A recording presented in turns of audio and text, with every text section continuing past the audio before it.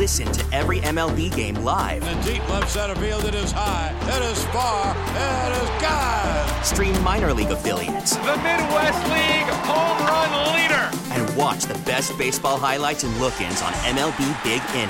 MLB At Bat is your all-in-one live baseball subscription for only $3.99 per month. Deep left field, it's gonna go. Alvarez ties the game. Subscribe to At Bat within the MLB app today. Major League Baseball trademarks used with permission.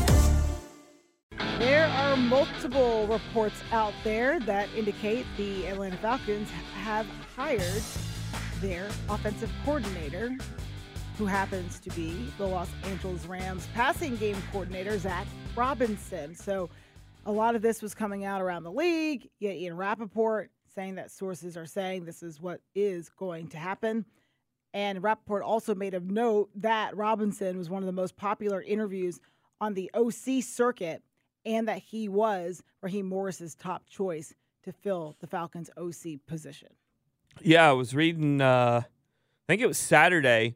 Maybe it was Friday night or Saturday. I sent you guys something that basically said a lot was made of Bobby Slowick and D'Amico Ryan's relationship, and that they had a pact that whoever gets the head coaching job first, the other's going with them.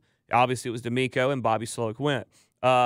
Raheem was extremely close with Zach, and apparently they had the same pact that if Raheem got a job, he was taking Zac Robinson with him to be his OC.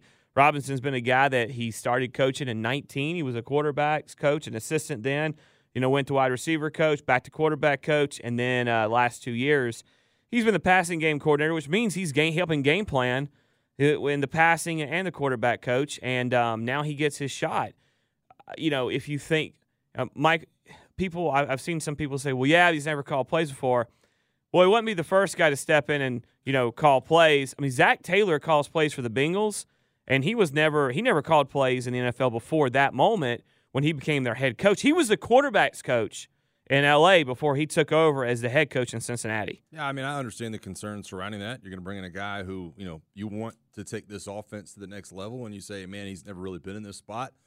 But the bottom line is, in the NFL these days, you only get like a 2 or 3 year window with these guys anyways, right? They're either moving up or moving down. You're either getting fired with that guy in place, or he's moving on and he's becoming a head coach somewhere else on his own, it seems like. When they're having enough success, you just don't get the pairing of a Raheem Morrison and Zac Robinson very long. You can mark it down. If they have a good year on offense the next 2 years or 1 year, he's going to be interviewing for head coaching jobs. And that's just how it works in the NFL these days. I mean, when you have an offensive coordinator that can do things, that comes from a McVay, that comes from a Raheem Morris, they move on quickly. So they have to start somewhere, right? And if you believe in him, if you're Raheem Morris, who you obviously have an offensive understanding of the X's and O's from your time as a passing game coordinator, if you have a belief in him, then I think it's a slam dunk hire. He's obviously a very bright guy. And Bobby Slowick wasn't calling plays in San Francisco, guys, either. Yeah. And he did a phenomenal job.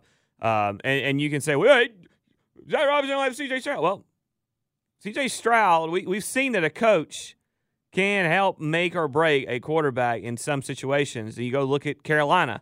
I think Bryce Young, I'm not saying Bryce Young would have done what C.J. Stroud did, but I think we would have seen a different Bryce Young if he was with the Texans and Bobby Slowick was calling his plays. I agree. I will say this much, and I've talked about this a number of times this weekend with people who've brought up, the Raheem Morris hire and want to talk about what he is or he's not. I really feel like having a guy, and we talked a little bit about this on Friday, that has been both on the offensive staff. We talked about here, passing game coordinator in some of the most prolific years of Matt Ryan's career here. You also have a Super Bowl winning defensive coordinator. I feel like that brings a different level of consistency to both sides of the ball here, where if you do lose a Zac Robinson a year, 2 years, 3 years from now, and he goes somewhere else, that Raheem Morris can kind of mold that role and bring somebody else along and not miss as much of a beat as you might if you're a D'Amico and you lose Bobby Slowick or whoever else it might be around the NFL. One of the questions kind of, that I think some people might have is, when you bring a guy that's so close to you like that, like D'Amico and Bobby, Raheem and Zac Robinson, we've seen Kyle Shanahan keep guys that are close, and we've seen Sean McVay do the exact same thing early in their careers when they went places. Doesn't it help you? you know that person knows how you want something done, or you share the same philosophy in doing something.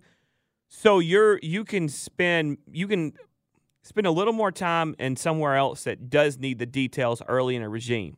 Like Raheem Morris is going to have some things he's going to have to do to change over. So he can say he knows that Zach knows what he wants done. So he can go over here and use some of his resources. We've seen them keep a couple. It sounds like they're keeping Marquise Williams, special teams coach. I think Dwayne Ledford, the offensive line coach, another guy that's being kept. So those guys kind of know certain things, and there's a trust there. I don't think there's any doubt. And Zac Robinson, obviously, he hasn't been a coach for terribly long. Like I said, I played in the Senior Bowl with Zac Robinson back in, I guess that would have been January of 2010. And he spent some time working for Pro Football Focus, breaking down film and doing some of those different things. So, but I think in a short amount of time that Raheem Morris definitely trusts him, and I think there's something to that. Adam Schefter also reported over the weekend that Raheem Morris was given a 5-year contract. Yeah, makes sense, right? You want to give him the leeway to be able to do it. These contract links don't always mean, whatever you want them to mean, other than that, listen, you're going to have the ability to do whatever you want and kind of make it work here. So yeah, I think it's kind of the same thing as it would have been under a 4 or a 6. It just is what it is. Also, with the hiring that we're discussing of Zac Robinson, we'll wait to see when the team decides to make that announcement official. As for their former head coach, Arthur Smith, guys, there are reports that he's interviewing with the Steelers to be their offensive coordinator. Yeah, I read last night that he has multiple opportunities in the league or interviews, and that he's going to be very careful with where he goes. I can tell you one thing. I thought it was funny. Somebody tweeted this, and I totally agree with it. Yeah, Arthur Smith and George Pickens are going to have fun the first time George Pickens doesn't get targeted in a game, and it made me laugh. But that point, I don't think those two personalities go together very well. But look, what they don't have what they don't know, the inconsistency they have in a trigger man there. They have Najee Harris, Jaylen Warren, George Pickens. What's Deontay? What's my other? Huh? The Johnson. Deontay Johnson, I think. Yeah, the receiver. Like, they have some guys. They have some players on offense.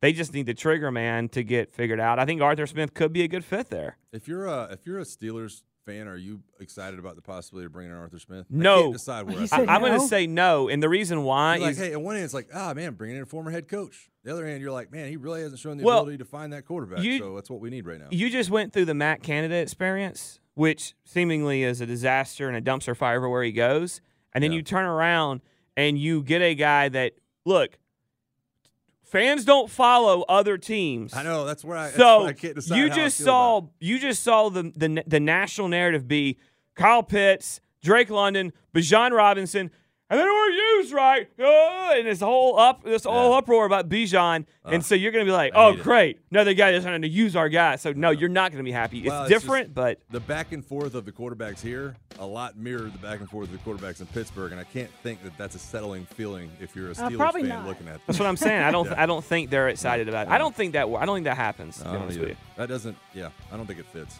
We get it. Attention spans just aren't what they used to be. Heads in social media and eyes on Netflix. But what do people do with their ears? Well, for one, they're listening to audio. Americans spend 4.4 hours with audio every day. Oh, and you want the proof? Well, you just sat through this ad that's now approaching 30 seconds. What could you say to a potential customer in 30 seconds? Let Odyssey put together a media plan tailor-made for your unique marketing needs. Advertise with Odyssey. Visit ads.odyssey.com.